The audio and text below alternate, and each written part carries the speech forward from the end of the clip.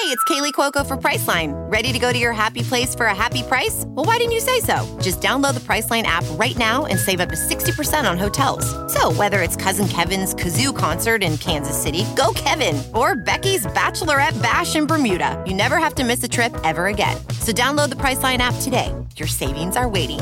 Go to your happy place for a happy price. Go to your happy price, Priceline.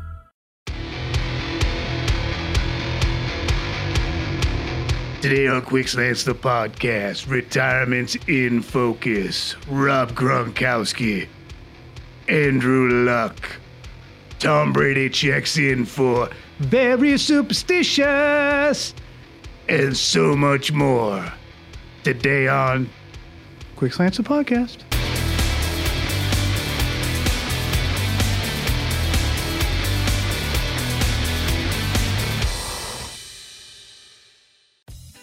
Along with Phil Perry, who's opaling in from the secondary office down at Gillette Stadium. Phil, how you doing?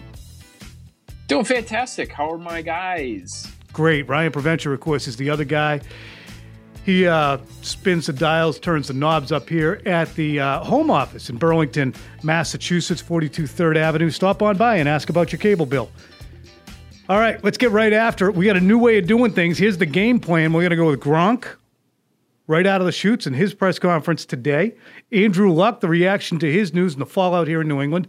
Halftime comes, and we have your trivia and Tom Brady with very superstitious. Wait till you hear what he's superstitious about and what he's been using every practice for 25 years. News go, we got you that, and we got you Phil roster breakdown in the third and fourth quarter, plus my thoughts on Carly Lloyd, field goal kicker. But right out of the gates, let's get to the first quarter. Blow the whistle. Rob Gronkowski had a press conference. It was live streamed today. He teased everybody with a intimation that he was going to announce his future, and everyone's like, oh, is that going to be football? No, it's not. He is going to pitch a product for Abacus Medical, and that product is CBD, which I'm not sure exactly what the C, the B, or the D stand for. But anyway, here's Gronk with some heartfelt thoughts on coming back to the NFL. And wherever I go, Patriot fans always ask, am I coming back? When I'm coming back?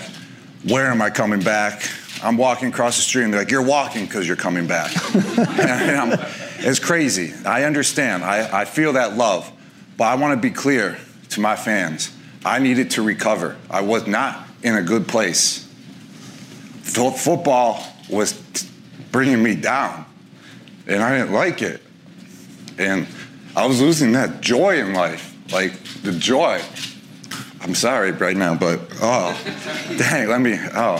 really was, and I was fighting through it. And I knew what I signed up for, and I knew what I was fighting through. And I knew I just have to fix myself. But I truly believe I can get to another level with my body, and I'm just in the first stage right now. And when that time comes down in the future, if I have the desire to play football again, if I feel passionate about football again, if I'm feeling like I need to be out there on the field, I will go back to football. But as of right now, that is not the case. It could be the case in 6 months. It could be the case in 2 years. It could be the case in 3 years. It could be the case in 3 months. But I truly don't see it in the foreseeable future in like a week or a month. Phil, that is the tortured Gronk that we saw throughout 2017, 17, and 18, and early in 19, really letting the curtain down again. Yeah, I was amazed that he was as emotional as he was when he talked about some of those memories and the pain that he went through as a player, especially late in his career. And we talked about it a lot on this podcast, on all of our shows. Rob Gronkowski was down. He was beat up mentally, physically, emotionally. We heard from him. He was very open about it. He rarely tried to hide it. And so I'm going to give you, Tom, a round of applause from down here at Gillette Stadium, because your column this morning reacting to Rob Gronkowski's press conference, I thought had the winning take, which was, this is a guy who clearly wants to continue to be in the public eye. it helps him to leave the door open, quote unquote, on a future return to football. But that man that we saw today, the one who was in tears remembering the amount of pain he was in as a player, is not returning to football anytime soon. And I don't think he's coming back, period. No, and really, can you imagine how many times this guy has been reduced to tears? He's an emotional guy. He's got a great heart, and I think everybody has already understood that. As much as people might think he is not the sharpest knife in the drawer or not a deep thinker, I think he's a very sensitive person. When I spoke to him after the Super Bowl, in the hours after the Super Bowl, he said, "Come here, look at my thigh, touch this." And it was grotesque. It looked like he had elephantitis. It was that swollen. And he went on to explain today that he ended up having a liter of blood drain from that, and he was in tears that night from it. How many times do you figure he was in tears from back surgeries that he endured at the ages of 20 or 24 or 28? How many times was he tortured by the idea of, I know that I'm supposed to practice, but my mind can't get around doing it after I've just gone through what I went through? The guy who was rolling on the field in the snow in 2015, Phil, after he got hit in the knee in Denver, that gave me a very concrete glimpse of, because he wasn't really hurt, he was just fucking terrified. And this is cathartic for him, I think, to a degree as well. Yeah, I agree. And I think when you look at how he's approaching now his post-playing days, again, it benefits him to have that connection to the league that sort of lingers over him. Is he coming back? Is he not? But I don't think, it's obviously no coincidence. The first major business that he has attached himself to post-playing career is about pain management. I just feel like all of this stuff is way too fresh in his mind, and it's why I've always leaned towards he's not coming back. He's not coming. I don't care how many times he leaves the door open. What we saw from him last year and what we heard from him last year and how he explained it to us is fresher in his mind than anybody else's, and we probably don't even know the half of what he went through. And so for him to put himself through that again, to me, seems unfathomable. I think that you and I, to pat ourselves on the back, have done a really good job of trying to chart the arc of his mental struggle. I think that you were down there for so many of the press conferences. I had conversations at his locker with him. I've talked to him offline a little bit and folks around him. It's been clear to us that his mind was so tortured by the specter of going down the seam and looking back for a Tom Brady pass and knowing that I can either catch this and be a hero, or I might end up in the hospital, or with a destroyed knee, or with a concussion, or with a mutilated back. And that, it's not going to go away. So to me, I think it's interesting and almost ironic that we have regarded him over the years, both the media and fans, and the public at large, as kind of a dopey big guy, yet he's the one who's preying on our gullibility and using it against us by keep saying, I might come back. He's not coming back. And I love the fact that he's got us on the end of his hook, and he's just going to keep jerking us around. And we're going to keep jumping through every hoop we have to document it. Right, Phil? Definitely. And it is, I mean, man, when you track just last year alone, and I know this stretches back even farther for that, for a guy who's dealt with as many injuries as he has.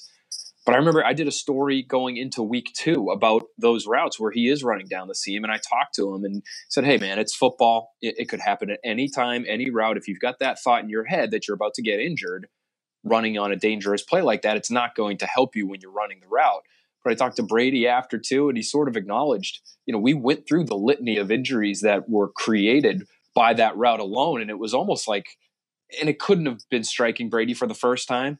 But when I talked to Brady about it, as we listed them off together, I had 3 or 4 in my head. And then he added a couple more on top of that. And a couple of them were concussions, the ACL injury, the Earl Thomas hit that jarred his insides and I think essentially forced him out a couple weeks later for that season in 2016. He said, hey, dude, you might be onto something here. Like almost like it didn't even really strike Brady, but a few weeks later, he's thanking Brady at the end of the game because he knew he wasn't at the height of his powers. He was thanking Brady for going to him at the end of the game because he knew he was a shell of himself, essentially. And I remember talking to him after a press conference where he was short with us, which was totally unlike him. And it happened a couple of times, but I stopped him after because I was the one sort of asking him the questions that seemed to be bothering him. And we had never had any sort of issues in the past. We got along pretty well. And so I stopped and I said, hey, man, is everything okay? Or, is there anything that was out of bounds in there? And he had at that point kind of composed himself and he said, it's just been a bad couple of days, but I'm trying to decide to be happy, essentially is how he put it. He was going to make the determination, I'm going to be happy and I'm just going to figure out a way to power through this. And that alone sort of tells you where his mindset was at. And when you look from probably that juncture on to the end of the year, it was almost as if a relief washed over the guy because his attitude entirely changed. And he got healthier, which helped, but it was almost, okay, there's a light at the end of the tunnel. I'm going to ball out until the end comes. And it came, and I don't think it's going to be turned back. Meanwhile, we're going to move on into our second quarter now with another end of the line for a player that comes a little too soon. All right, on now to the second quarter. We've all been digesting the Andrew Luck decision to step away from football that we learned about on Saturday night. Josh McDaniels has an interesting perspective because he was at the altar with the Colts, Andrew Luck being their best man, and about to be wedded before the Patriots stood up and said they had reason to object to that marriage. And they reeled Josh McDaniels back in. Here is Josh McDaniels on Andrew Luck and whether or not Josh feels like he dodged a bullet in not accepting that job. He's a great player, and I think everybody's obviously free to make their own choices about what's best for them and their family and their future, and certainly respect his decision. I think the league will miss him. I think he's a really talented player. He's one of the toughest guys at that position in the league, and we've played a lot of games against those guys. So I'm a football fan, and I grew up the son of a football coach. So anybody that's that feels like they have to do that, it kind of breaks my heart a little bit because you love for these guys to play as long as they can, but totally respect his decision. I mean, certainly we went through it with Rob a little bit. I don't know if the circumstances are the same, but any great player, you got to give them credit for making the choices that are best for them.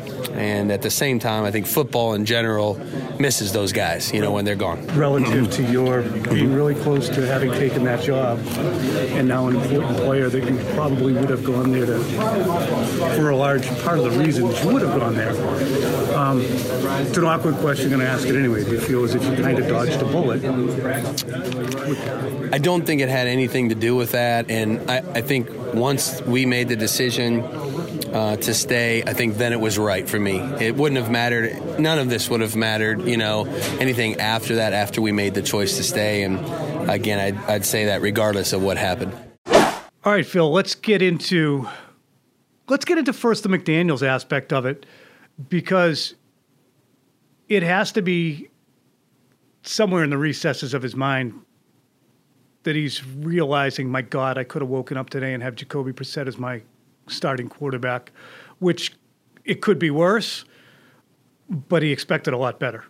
Totally. And what's fascinating to me is about six months ago, I wonder if he was having any of the opposite sorts of thoughts where he was saying, gosh, this team actually looks like it's built for a nice deep run here. And boy, Andrew looks like he's finally gotten healthy and he can be effective again. And this was one of the teams that I think we all felt like was in the running to make the conference championship game. It was going to be one of those 3 or 4 best teams in the conference. And now the picture is just changed dramatically just because of this one player no longer being available. And it's funny because he is so undependable that we understood that he might not be there anyway, but the specter of him being there meant that the Colts were going to be a very good team, because I don't care how you want to slice and dice it. and the number of times the Patriots have picked him off or sent him home with a loss, he's a good player. He's one of the best in the business when he was at his height. I would say one of the 7 best in the league quite easily, and when he was at his best, top 5. So he's not there anymore. What does that do to the AFC picture in your estimation, Phil? You have New England, you have Kansas City. In the AFC North, you have Baltimore, Pittsburgh, Cleveland, and Cincy, so that's a wash. Out in the AFC West, you have San Diego and again Kansas City, but I don't know how seriously you take Denver or the other team that I'm forgetting about. The Raiders. Thank you. And then in the South, you have Indianapolis, Houston, Jacksonville. I think Jacksonville is a team that people are overlooking, but this certainly must move Indianapolis to a point where they could be the 3rd best team in their own division, right? That's not out of the realm of possibility. And for me, when you look at the entire landscape of the AFC, it only widens that division between number 2 and everyone else. Because I think there already was a bit of a division there. Everybody looks at the Patriots and the Chiefs as probably the 2 best and easily in the conference. And then I saw the Colts as number 3 and as a team really on the rise, as a team that probably will be even better in 2020 because of how young the roster is and how talented it looks at different places outside of that quarterback position. And you figured, even though he's dealt with the injury, you kind of penciled Andrew Luck in for the next 5 years to be the Indianapolis Colts quarterback. And so now I have no idea who number 3 is in your mind, Tom. I might put the Chargers there based on some of the young talent they have defensively. They just lost Derwin James, which is a killer, but they still have some really young, talented pieces on that side of the ball. And maybe the Texans are close as number 4, but I still look as the thing that did them in last year was their offensive line, and they really didn't make any improvements there. So maybe if they end up with Trent Williams or something, we could talk about the Texans being number 3, but that's how I would see the top 4 in this conference right now. Pretty outrageous to think that Tom Brady has outlasted both Peyton Manning and Andrew Luck and any other assortment of quarterbacks you want to toss in along the way who've entered the league since 2000. I wonder if Andrew Luck would still be playing in the NFL if he had been in a Josh McDaniels system or with a coach or GM like Nick Caserio or Bill Belichick or with an offensive line coach like Dante Scarnecchia. I mean, you talk about how players are really in professional sports. You're a slave to wherever you're drafted to and whoever's in front of you and whatever system is put in place. It's really a hard deal. I'm just gas-bagging here, but what do you think of what I'm saying? No, I agree with you. And I would really look at the general manager spot, I think maybe first and foremost, and how this team was constructed around Luck after he was drafted, because there simply was not a serious investment made to protecting their most valuable player. And you look at Ryan Grigson and you say, man, I like Philip Dorsett too. He's a nice guy and all, but you already had T.Y. Hilton on the roster. And then you went and got Dorsett, who was thought to be at that point in time a downfield threat, much like T.Y. Hilton. So you have an offense that's based around the deep passing game, and yet you have an offensive line that can't protect for longer than a second and a half. How do you think that's going to end up? He got sacked 41 times as a rookie, 32 in 2013, 27 in 2014. He was sacked another 41 times in 2016, and he missed all of 2017. And I know he's a guy who uses his legs and he puts himself in harm's way. And so he deserves some of this this criticism as well in terms of what broke Andrew Luck. But when you have the offense that you had for the first handful of years of his career, and he was probably forced to use his legs more than he would have even liked because he had no protection. And so I think that's sort of the shame of it all, is you had somebody who clearly wasn't qualified to be a general manager, was general manager for several years, and helped ruin this guy's career. Jacoby Brissett, the propaganda cannon, anointing him as the next great quarterback in the AFC, a rare leader, a genius, a talented player, one of the top 20 quarterbacks is what Frank Reich called him in April. God damn, it sounds now like he'd be top 8 if you put a microphone in front of these maniacs out in Indianapolis. Jacoby Brissett is a garden variety starter. If he ends up being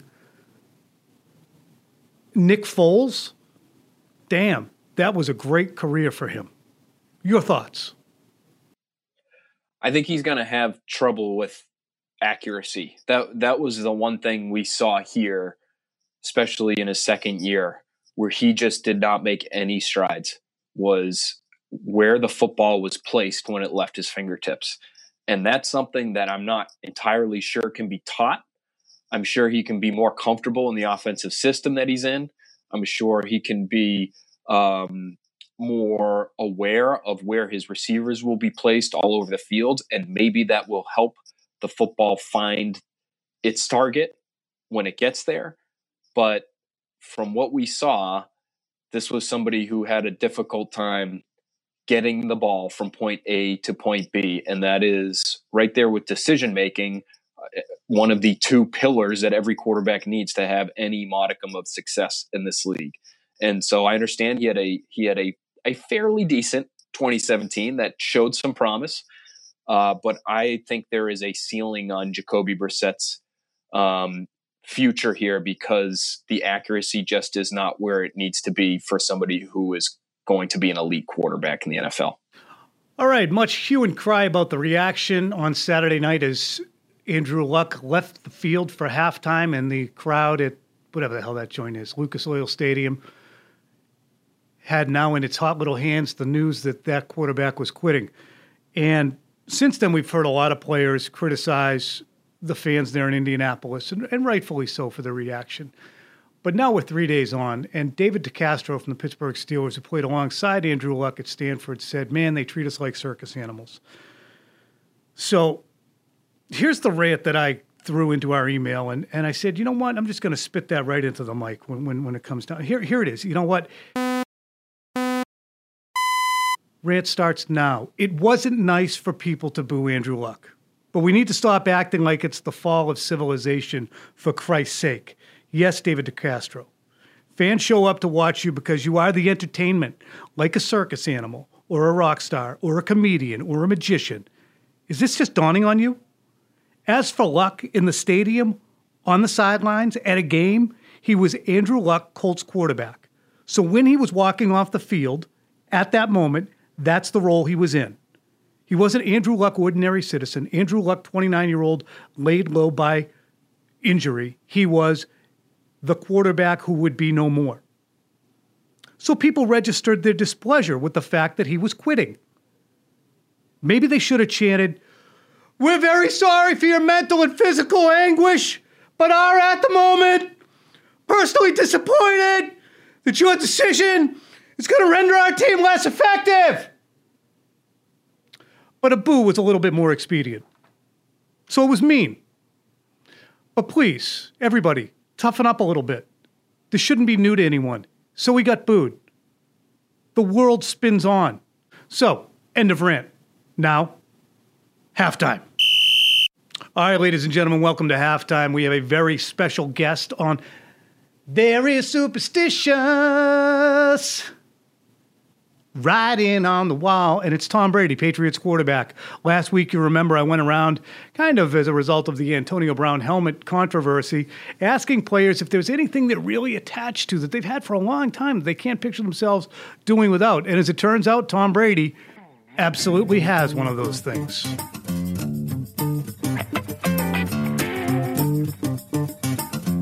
So my idea was because of Antonio and his helmet. And I figured, it's interesting because guys get attached to shit, as you were with your helmet. Yeah. Tell me about your shoulder pads. I've worn them for 25 years. 25 years. They've gotten reconditioned a little bit. But I think once you find something you like, you kind of stick with it. And I've always kind of liked the way they felt, the shape of them. And then, people would try to put me in a lot of other ones, but, I never... That's 1994. Yeah. Junior year, maybe? That was my first year in Michigan, so spring of fall of 95. they gave me those. And then when I left college, I took them with me and then just used them here. How do you feel as if you get the same protection that you would otherwise? I mean, you have to use your shoulders and have the rotation and everything else that you want to get. I took these, so they recondition those a little bit, and sometimes they'll change those pads out, but that's the same plastic. And they definitely haven't changed those. Same size. And a lot of times the models change. They don't make the same ones as they used to. So. Isn't that amazing that you're wearing shoulder pads that are older than a large portion of the players that you play with? Yeah, that's pretty cool. I would say 80% of them are probably, that's right. And the helmet, just to ask you about that. That was a hard thing to switch. Why was it hard? Because of the feel, because of the You're wearing the same thing for a long time. Been wearing the same thing for, forever. So you get used to one thing, one feel. This is a pound heavier. So it's 25% heavier on your head, which, that takes a lot of getting used to. So I wish it was lighter. I tried to make it lighter. They couldn't make it lighter, That's funny. So you try it, and yeah, definitely. Yeah. I add 25% to everything. I add 25% to your pen. Mm-hmm. There's 25% smaller keys on your keyboard. And tell me how that feels. It's a little different.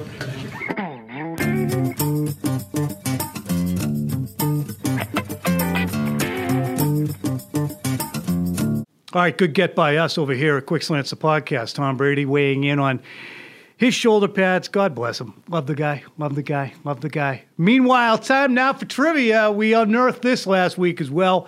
And here's your question for this week. We're going to answer it in the fourth quarter. The question is, if Julian Edelman leads the Patriots in receiving yards this year, he will be the third 33-year-old to do so.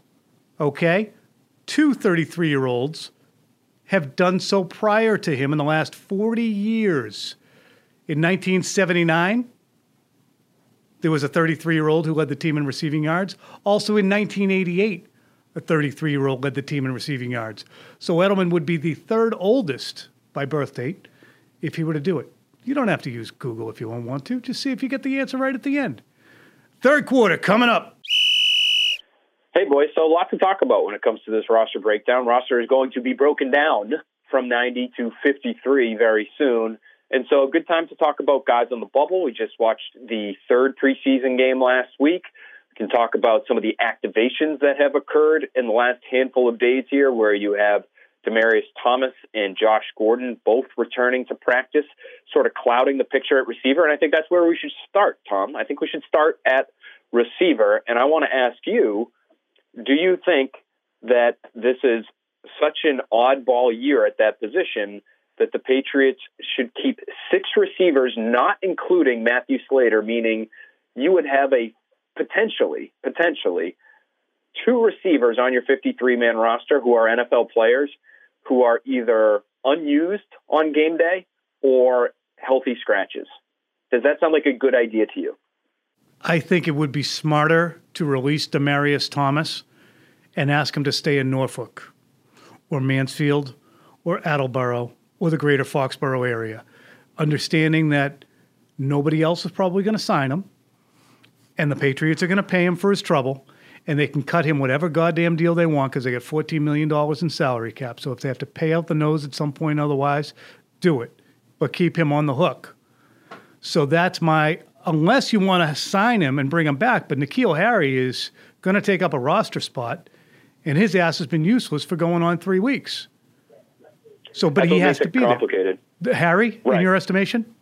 I think that he's one of several pieces that makes it complicated. The injury makes it complicated because when is he going to be ready? I mean, if he's going to be ready, maybe not for week 1, but he's going to be, great by week 3.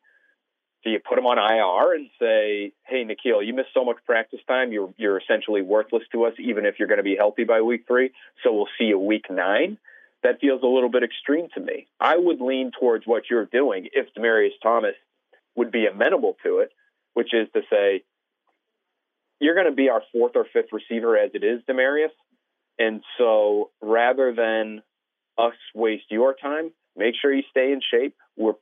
There's a good chance we're going to need you at some point here because there are so many question marks on this roster at this position. And so hang loose.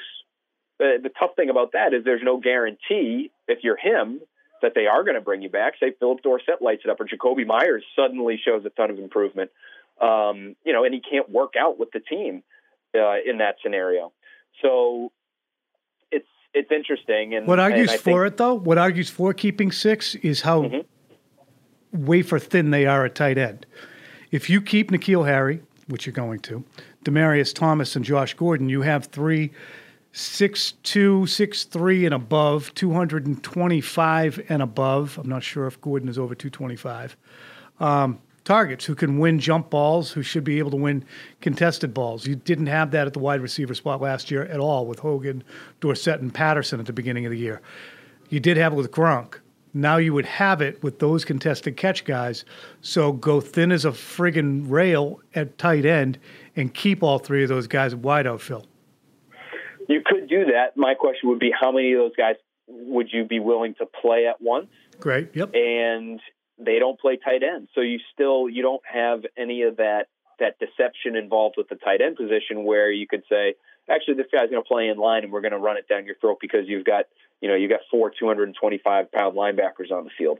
So it's complicated. I would keep 6 as of right now because I think the reason they activated Demaryius Thomas off of PUP is they said to themselves, we actually might need this guy's help like immediately because we don't know where N'Keal Harry's health is. And Jacoby Myers might not be ready to contribute. And who knows where Josh Gordon is going to be a week from now, never mind 6 weeks from now. And so I think you just load up there, you give yourself multiple contingency plans, and you hope for the best. And it might mean you got to cut Brian Hoyer, or you've got to cut somebody like a Landon Roberts, or you got to try to trade Dietrich Wise. But I think it's that important to be settled at that spot. And I think there are so many unsettled people there that you just got to throw numbers at it. I want a minute from you on these other bubbly spots on the roster. You mentioned Dietrich Wise. We all understand he's a very good player. Adam Butler, a very good player at the level that they're at. They're very good for those levels. Talk to me about the defensive line and who might be on the outside looking in. I really do feel like, unfortunately for us, because he's phenomenal for those of us in this profession, Dietrich Wise might be on the outside looking in just because he does not look like a scheme fit to me. And that may be going too far into the X's and O's. Bill Belichick may look at us and say, guys, he was a pretty productive player as a young player for 2 years, and we're not going to be a 3-4 all the time. We're constantly mixing up our fronts, and it would help us to have a 4-3 base end type on the roster that's not named Michael Bennett. Awesome. Linebacker. Landon Roberts, somewhat similar conversation, but that's a position where even when you are in your base, you only have 2 off-the-ball linebackers, and we think that's going to be Dante Hightower and Juwan Bentley for the most part. I think what hurts Landon Roberts, even though he was on my most recent 53-man projection, what might hurt him is he is not a big-time special teams guy. He was out with the first-team kickoff unit in the 3rd preseason game, and that might be a signal that, hey, they're trying to use him a little bit more there, so he has some more value. But I would look at somebody like Calvin Munson as maybe pushing him for a roster spot because with Brandon King out, you need somebody who can be almost a full-time special teamer. Munson's played a ton in the kicking game this summer, and he's looked pretty good when he's been off the ball at linebacker. And so I think there's another guy in Roberts who could be on the outside looking in. Corner. Duke Dawson is a name that has consistently been on the bubble through the course of the summer. But, Tom, I don't know about you, 2nd-round pick in his 2nd year, and the guy hasn't played a single snap in the regular season. It just feels too early for them to give up on him. You do a lot of work on these players coming out of college. You spend a high-end pick on the guy about a year ago, and all of a sudden you're going to cut bait because you've loaded up on good players at that position. To me, it's like pitching. Can never have enough good corners.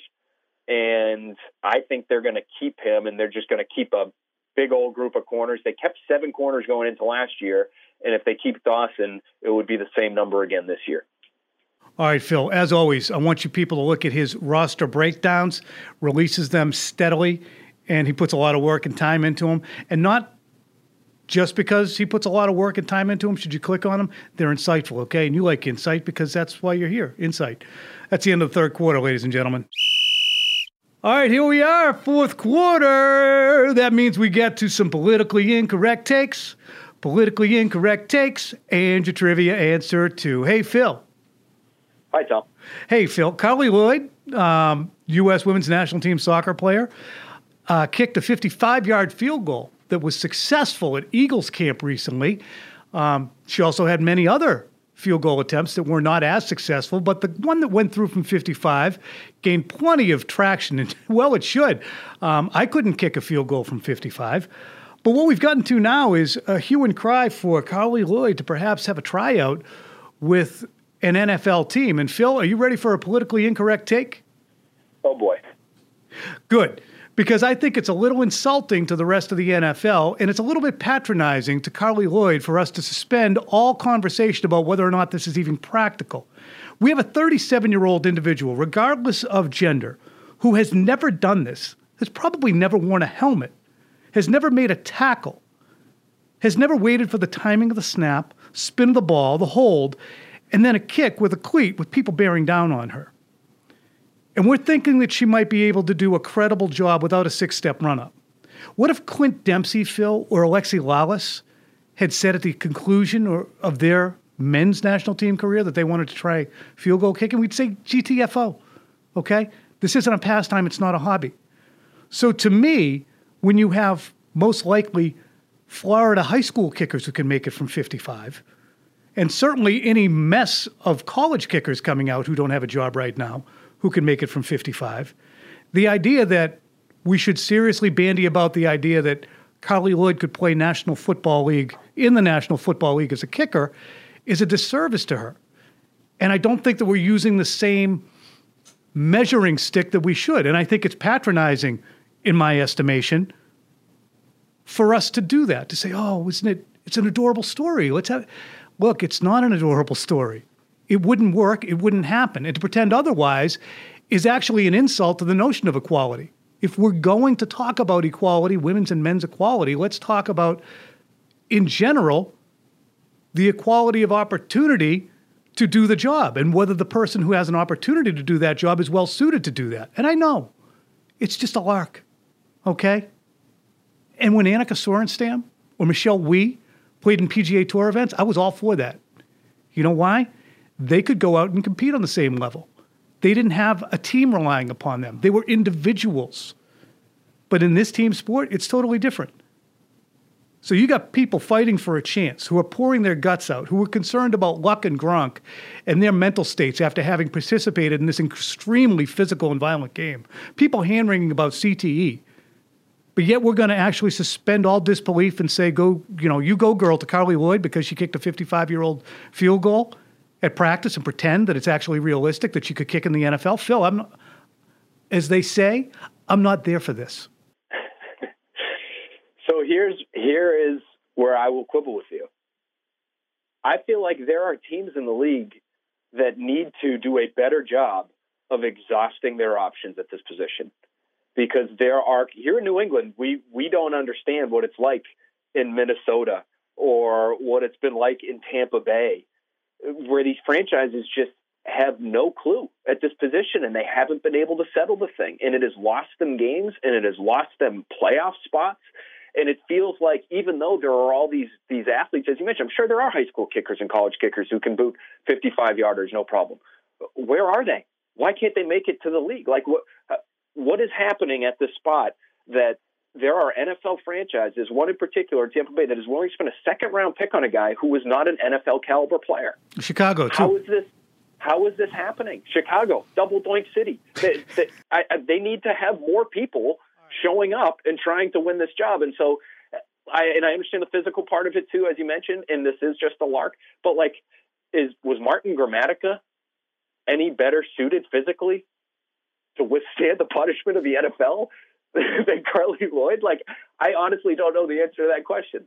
So those are the two things I would say. I just feel like more resources need to be thrown at this position, and teams should be throwing their doors open to anyone that can kick the ball, and maybe do it in a high-stress situation. Well, that's her contention. Does have some experience with. And that's her contention, Phil. That is her contention, and that's why I don't villainize her for moving ahead with the conversation. She said, look, I've been in high-stress, high-leverage situations my entire life. I'm not going to sit here and say I couldn't do this. That's what an unbelievable competitor would do. Me, I'd say, you shitting me? I couldn't do that. Do not put me out there. I guarantee you, Phil, you could catch an NFL pass and get your ass out of bounds in an NFL game. I could complete one. I could complete a handoff. Okay? I could run down and block on not block. I could cover a kick if I stayed out of the way. We can do these things. But to do it at a level that's acceptable and to take up anybody's time with a realistic notion that you could make the team is cuckoo, in my estimation. And we just don't have the balls right now, I think, as a society and as a media and as a fan base to say, look. This to me, and maybe I'm looking at it through a weird prism, but I think it's patronizing to pretend that there aren't extreme levels of physicality that need to be exhibited before you go in and try out for an NFL team. And I think the guys who've already done it, who've been in college and everywhere else, I think it's an insult to them to see Carly Lloyd, who's already participated at high levels in professional sports anyway, get a chance to do it otherwise. But be that as it may. Phil, it's time for the trivia answer. Now I'm going to ask you. Hell yeah. Okay, here's the question one more time. If Julian Edelman leads the New England Patriots in receiving yards in 2019, he will be the third 33-year-old in the last 40 years to do so. Who were the other two 33-year-olds? The first one came in 1979. The second one came in 1988. And they were different individuals, of course. Could you tell me who those two other 33-year-olds were that led the Patriots in receiving yards at the age of 33? 1979. Yeah, you're never in 1988. You got a good chance at 88. You're never going to get 79. 33 in 1988. Stanley Morgan. Bam! 33? That's your 1988. You know how many yards he had to lead the team? Thank goodness for that. I'm going to guess 833. 562. Oh, no. That's a bad team, baby. This is a different era. Different era. Meanwhile, interestingly enough, and also illustrative of a different era, was the great Harold Jackson, whose final NFL stop after being a superstar with the Eagles and the Rams, stopped by New England and caught over 1,200 yards worth of balls for the Patriots in 1979, and he did it on 46 catches, Phil. 22.5 yards per catch average for Harold Jackson. Why is that? Because defensive backs sucked back then. Now, Stanley Morgan must have been on that team as well, correct? Yeah, I think he was. Yeah, I think he led the team in receiving yards the year before. Then Harold came in, tore it up. I think he wore number 29, too. Anyway, that's going to do it for the pod this week. I got to go do the Quick Slants television show right now, running late. I'm glad we had your contributions, Phil. Always happy to chip in here and have a great television show. All right. Ryan Preventure, I'm Tom. See ya.